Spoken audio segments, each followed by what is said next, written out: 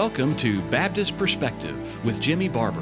Whether you're listening while driving home from work, sitting with a hot cup of coffee, or making dinner, we hope this podcast will be thought-provoking and edifying. Now, here with today's episode is Jimmy Barber.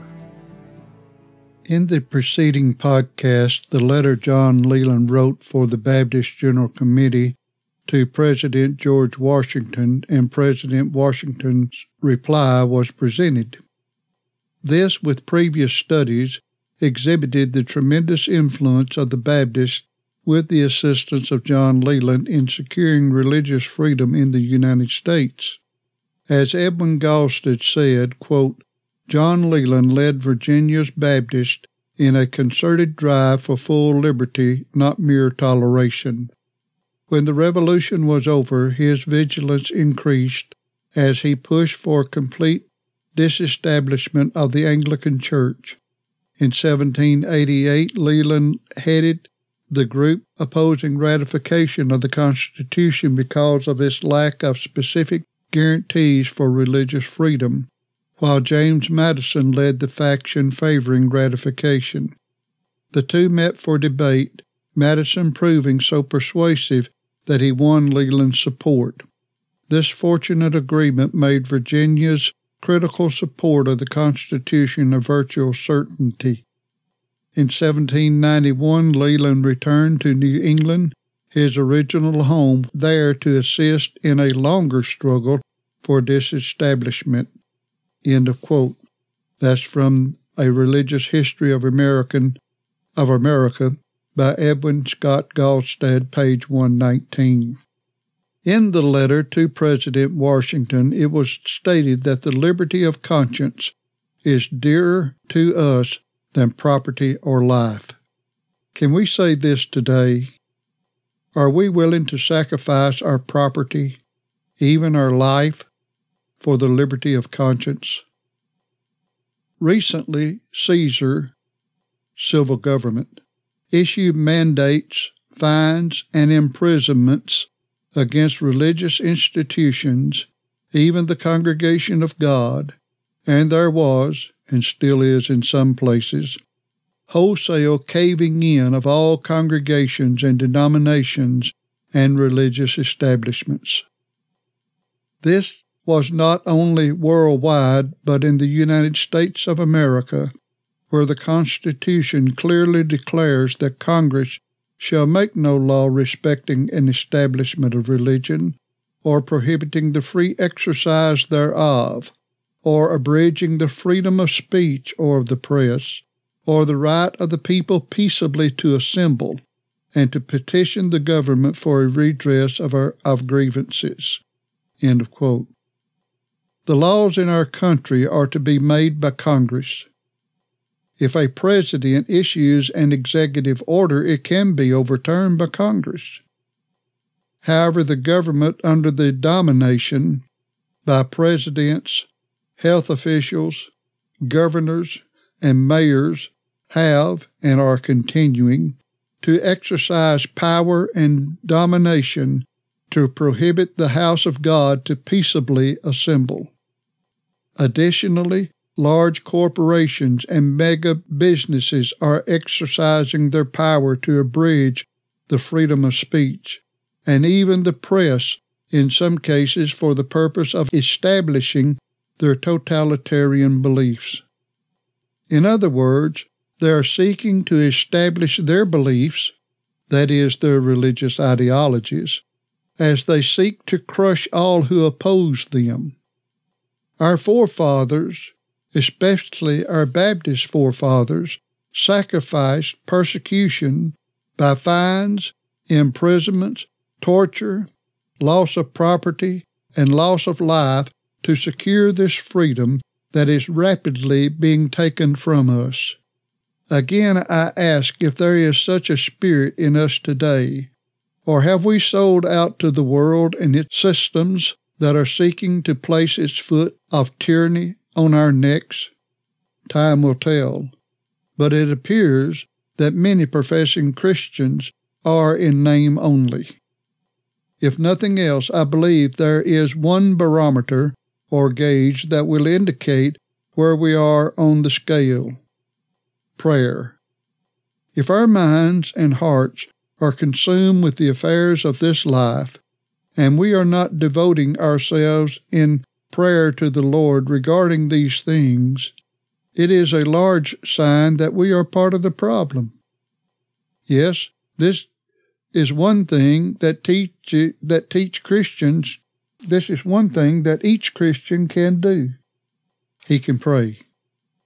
Are you praying about these things? Do you believe God can overrule the powers that be?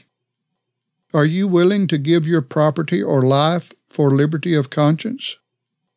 I believe these and other such like questions need to be faced by us and answered honestly before the Lord. Where do you stand? Are you willing to simply ignore such questions and go on with your jobs, video games, entertainments, and social activities as you become enslaved to the totalitarian system? If you strive to do anything, please remember that we must conduct ourselves as a Christian and seek to present a Christ-like spirit. We must, at all costs, not engage in such a battle in the energy of the flesh. Equally, the focal point in all our endeavors must be for the honor and glory of the Lord. We should not desire to seek for liberty and freedom to simply live a life of ease and comfort.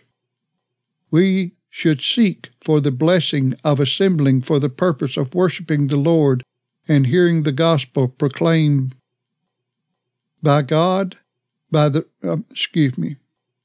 God, by writings of the Apostle Paul, exhorts us to pray for kings and all that are in authority, not only that we might live a quiet and peaceable life, but that it be done in all godliness and honesty. 1 Timothy 2, verses 1 and 2. However, to return to the life and influence of John Leland, I would like to devote some time to Gallstad's closing sentence, which said, in 1791, Leland returned to New England, his original home, there to assist in a longer struggle for disestablishment. End of quote. Though freedom of religion was established in the Constitution of the United States, some states continue to practice suppression of religion. In an earlier podcast, we noted that the state of Massachusetts continued to maintain laws of taxation for the support of certain religious sects for years after the First Amendment was added to the Constitution. In fact, it was not until 1917 that Article 46, Section 1 of the Massachusetts Constitution was ratified and adopted, which stated, quote, "No law shall be passed prohibiting the free exercise of religion," end of quote. John Leland labored to remove such laws. As soon as he landed again on its shores, that is, the shores of New England, he commenced anew the warfare against religious intoleration and the defense of the cause that had signally triumphed in Virginia. During his stay in New London, he published his Right of Conscience Inalienable, and afterwards, from time to time, other works of the same character. We covered some of the struggles for religious freedom in Massachusetts while studying the lives of Obadiah Holmes and Isaac Backus. Now we will look somewhat at the influence of Leland, and as he too labored with Backus in seeking for full religious freedom in this state. Please allow me to quote again from the writings of John Leland.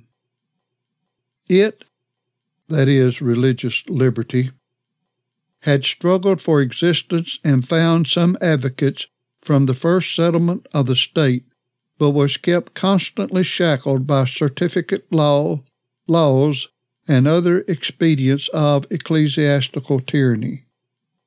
At length, in the beginning of 1811, a decision by Judge Parsons that no society not incorporated by law should claim even the pitiful privilege of drawing back money awakened the fears of the dissenters, and a circular address accomplished by a petition to the legislature, pray for a revision of the laws respecting public worship, was circulated through the state. As for the solicitations of the people of Cheshire, Mr. Leland accepted a seat in the legislature for the special purpose of aiding the measures petitioned for. His speech delivered during the debate on the subject may be found in another part of this work, that is, in this book from which I'm quoting. A law was finally passed that gave some relief, but not complete satisfaction. The stump of the tree of ecclesiastical oppression, so carefully preserved with a band of iron and brass, continued therefore to furnish a subject for this animadversion, that is, a criticism or censure. In various ways, addresses, etc., and he improved such opportunities as were offered him as a matter of duty and in fulfillment of the public pledge he had given, that as long as he could speak with his tongue, wield a pen, or heave a cry to heaven, whenever the rights of men, the liberty of conscience, or the good of his country were invaded by fraud or force, his feeble efforts should not lie dormant.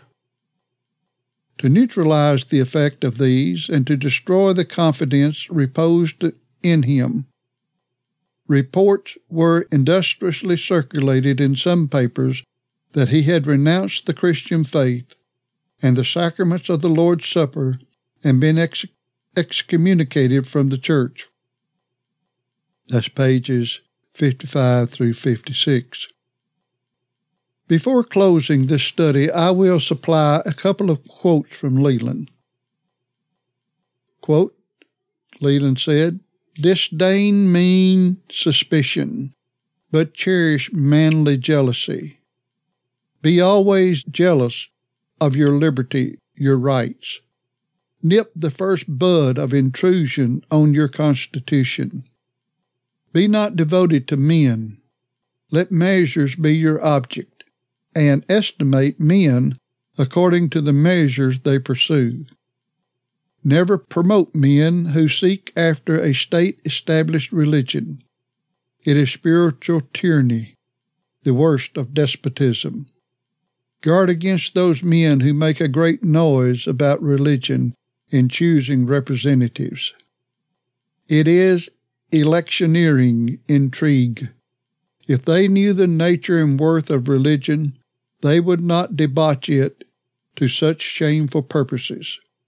If pure religion is the criterion to denominate candidates, those who make a noise about it must be rejected, for their wrangle about it proves that they are void of it.